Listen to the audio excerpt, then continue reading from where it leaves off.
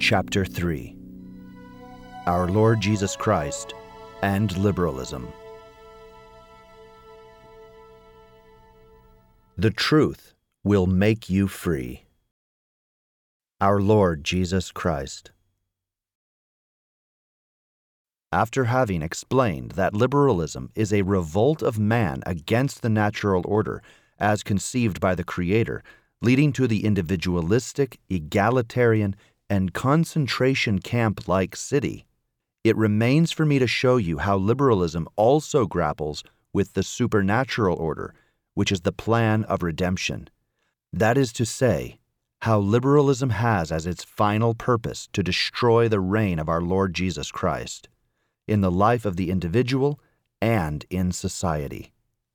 With regard to the supernatural order, liberalism proclaims two new kinds of independence, which I will now explain. From Father Roussel's Liberalism and Catholicism. Number 1. The independence of reason and science from the faith. This is rationalism, by which the reason becomes the sovereign judge and measure of truth, and considers itself to be self-sufficient, rejecting any exterior domination. This is what is called rationalism. Liberalism wishes to free reason from the faith, which imposes dogmas on us, formulated in a definitive way, to which the intellect has to submit itself. The simple hypothesis that certain truths can go beyond the capacities of reason is inadmissible. Dogmas, therefore, must be constantly resubmitted to the test of reason and science because of scientific progress. The miracles of Jesus Christ, the supernatural elements in the lives of the saints, have to be reinterpreted, demythologized. It will be necessary to carefully distinguish between the Christ of faith, a construction of the faith of the apostles and of the primitive communities, and the Christ of history, who was only a mere man. You can grasp how much rationalism is opposed to the divinity of our Lord Jesus Christ and to the divine revelation. I have already explained how the Revolution of 1789 was accomplished under the sign of the Goddess of Reason. Already in 1751, the frontispiece of the Encyclopedia of Diderot represented the picture of the crowning of reason. 40 years later, the deified reason became the object of a public religious cult. The following is an excerpt from the Church of the Revolutions. On the 20th Brumaire, 3 days later, a few priests, the Metropolitan Bishop Gobel, at their head, became unpriested before the assembly. Charmette proposed to solemnize that day when reason had regained her empire. They hastened to put such a noble idea into effect, and it was decided that the cult of reason would be celebrated in a splendid way at Notre Dame of Paris, which was specially adorned by the solicitude of the painter David for this occasion. At the top of a mountain of papier-mâché, a small Greek temple sheltered a pretty dancing lady who was very proud of having been promoted to Goddess of Reason. Groups of young girls crowned with flowers were singing hymns. When the festival had been completed, remarking that the representatives were not a great number, they left in a procession with reason to go to visit the National Convention, whose president embraced the goddess. This overly radical rationalism did not please Robespierre, when in March of 1794 he had knocked down the exaggerated ones. The excerpt continues. It seemed to him that his all-powerfulness should be founded on some high-mindedly theological foundations, and that he would put a crowning touch onto his work by establishing a cult of the Supreme Being, of which he would be the high priest. On the 18th Floréal, year 2, he gave a speech on the relations of religious and moral ideas with the Republican principles, and on the national holidays, on which the convention voted its impressions. He affirmed in it that the idea of the Supreme Being and of the immortality of the soul is a continuous recall to justice, and that it is therefore social and republican. The new cult would be that of virtue. A decree was voted in, according to which the French people recognized the two axioms of Robespierre's theology, and an inscription consecrating the fact was to be placed in the front of the churches. A list of the non-working holidays followed, which took up 2 columns. The first one on the list was that of the Supreme Being and Nature. It was decided that it would be celebrated on the 20th prairial. Thus was the celebration, beginning in the garden of the Tuileries, where a gigantic pyre devoured in its flames the monstrous image of atheism, while Robespierre was pronouncing a mystical discourse, after which the crowd chanted hymns fit for the occasion. It continued with a parade up to the Champ de Mars, where all the people in attendance followed a chariot draped in red, drawn by 8 oxen loaded with ears of wheat and foliage, among which there sat enthroned a statue of liberty. The very incoherencies of rationalism, the variations of this religion within the limits of simple reason, sufficiently demonstrate their falseness. Number 2. The independence of man, of the family, of the professions, above all, of the state, with regard to God, to Jesus Christ, to the Church. This is, according to one's point of view, naturalism, laicism, latitudinarianism, or indifferentism.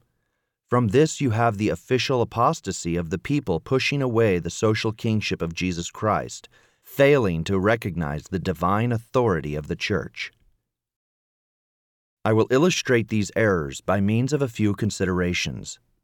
Naturalism maintains that man is limited to the sphere of nature and that he is in no way destined by God to the supernatural state. The truth is completely different. God did not create man in the state of pure nature. God constituted man at the outset in the supernatural state. The Council of Trent states, God had formed the first man in the state of holiness and of justice. That man was deprived of sanctifying grace was the consequence of original sin, but the redemption maintains God's design.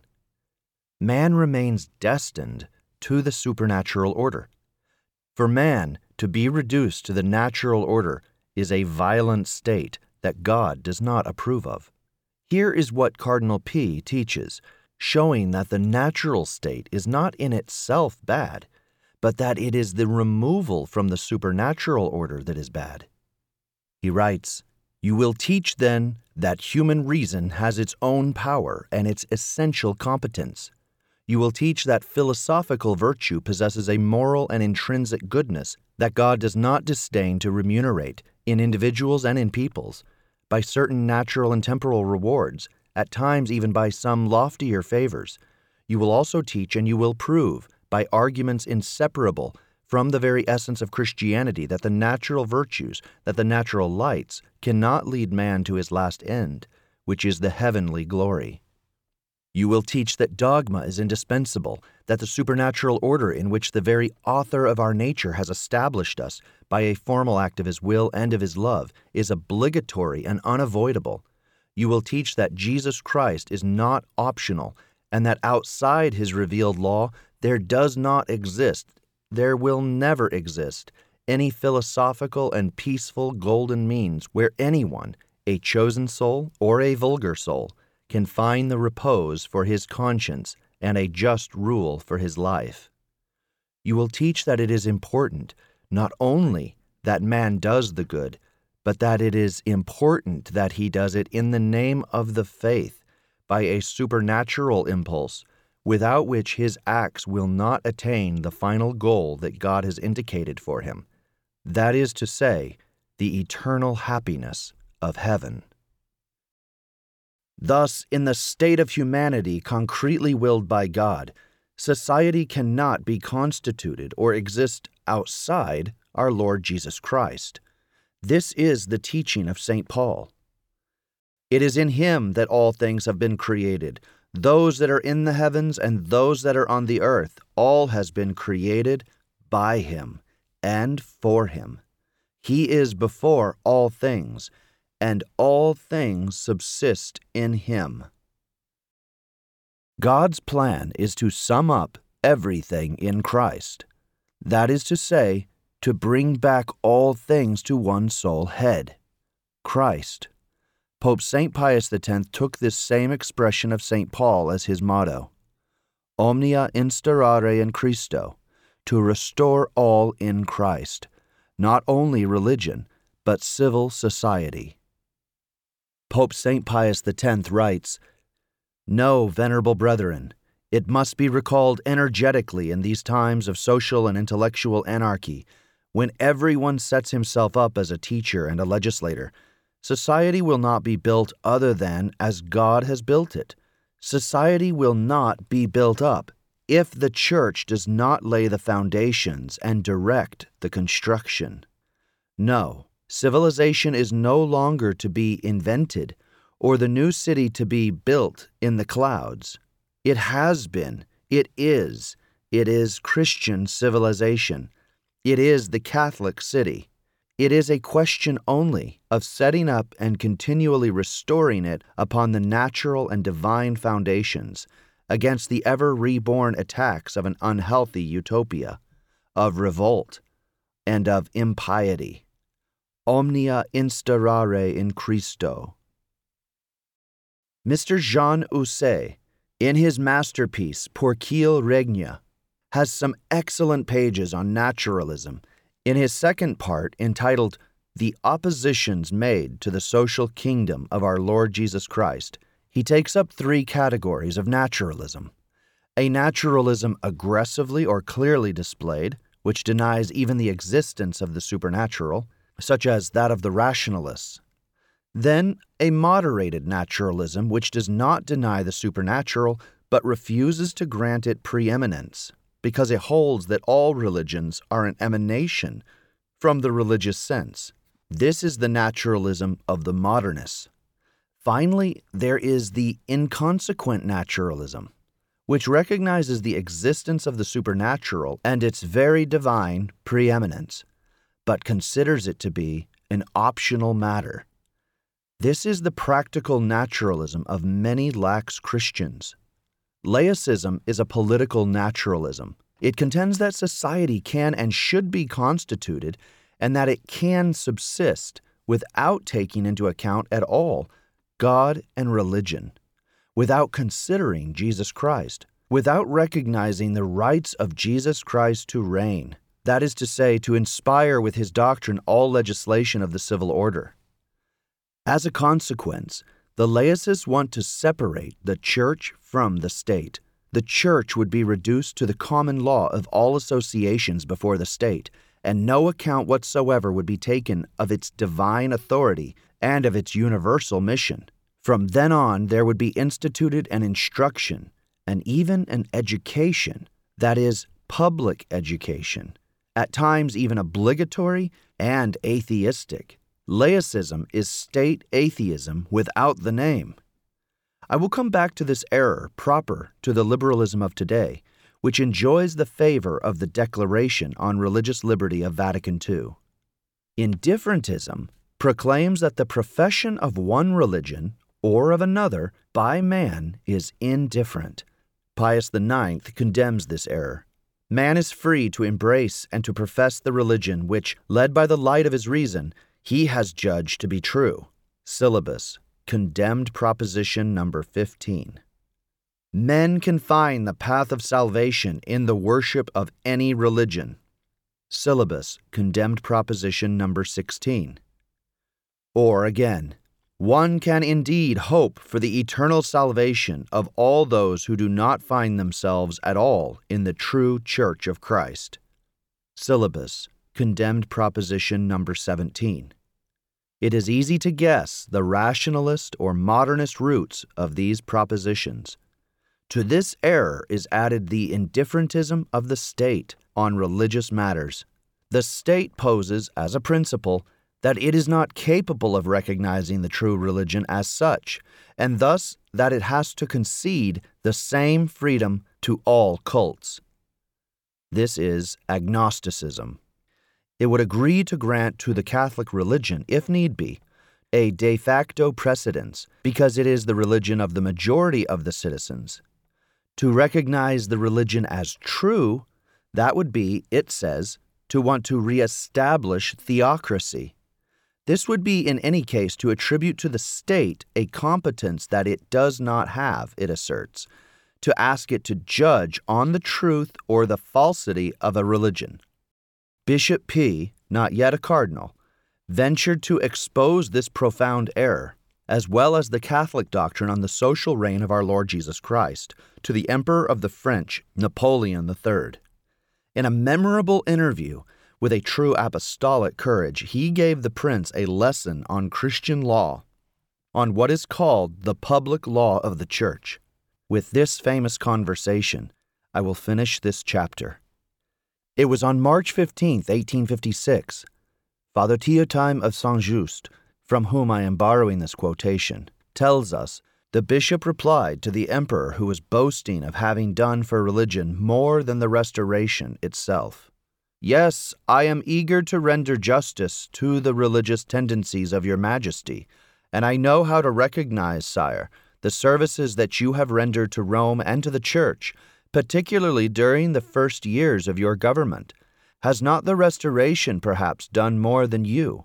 Let me add that neither the Restoration nor you have done for God what should have been done, because neither the one nor the other of you has raised his throne again, because neither the one nor the other of you has disavowed the principles of the Revolution, whose practical consequences nonetheless you are fighting, because the social gospel on which the state inspires itself is still the declaration of the rights of man, which is nothing else, sire, than the formal denial of the rights of God.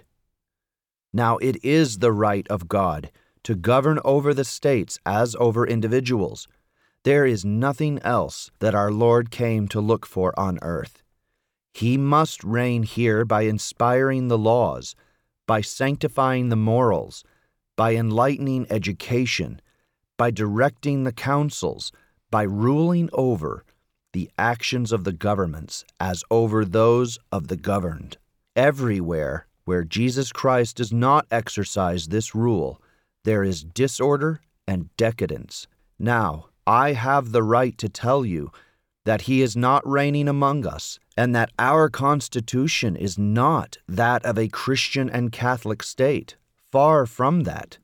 Our public law indeed establishes that the Catholic religion is that of the majority of the French, but it adds that the other forms of worship have the right to an equal protection.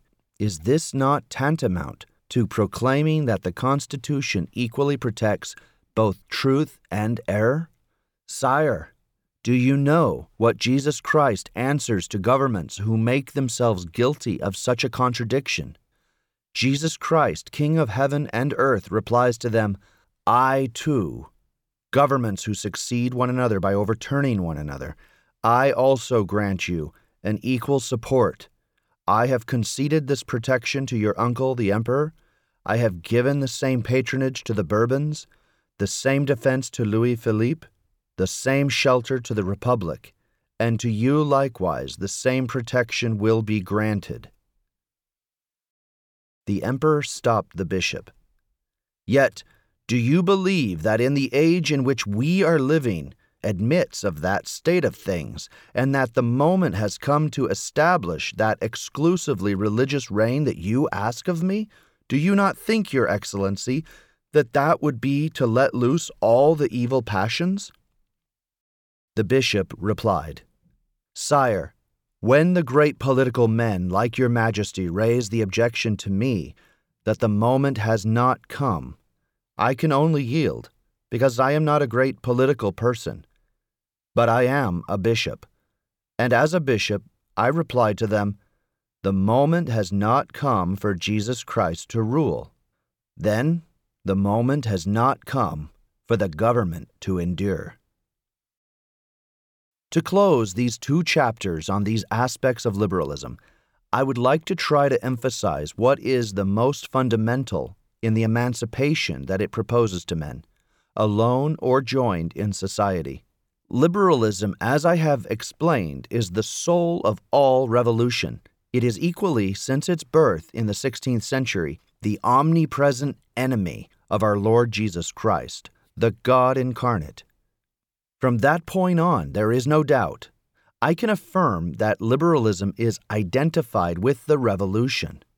Liberalism is the revolution in all spheres, the radical revolution. Bishop Gaume wrote some lines on the revolution, which seems to me to completely characterize liberalism itself. If, tearing away its mask, you ask of the revolution, "Who are you?" it will say to you, "I am not what is thought. Many people speak of me, but very few know me. I am neither Carbonarism, nor rioting, nor the change from monarchy to republic, nor the substitution of one dynasty for another, nor the temporary disturbance of the public order. I am not the howlings of the Jacobins, nor the furies of the La Montagne, nor the battle of the barricades, nor looting, nor arson, nor the agrarian law, nor the guillotine, nor the drownings. I am not Marat, or Robespierre, or Babeuf, or Mazzini, or Kossuth. These men are my sons. They are not I. These things are my works. They are not I. These men and these things are transitory facts, and I am a permanent state. I am the hatred of all order which man has not established, and in which he is not king and God altogether. I am the proclamation of the rights of man without care for the rights of God. I am the foundation of the religious and social state upon the will of man instead of the will of God. I am God dethroned and man in his place. This is why I am called revolution. That is to say, overthrow.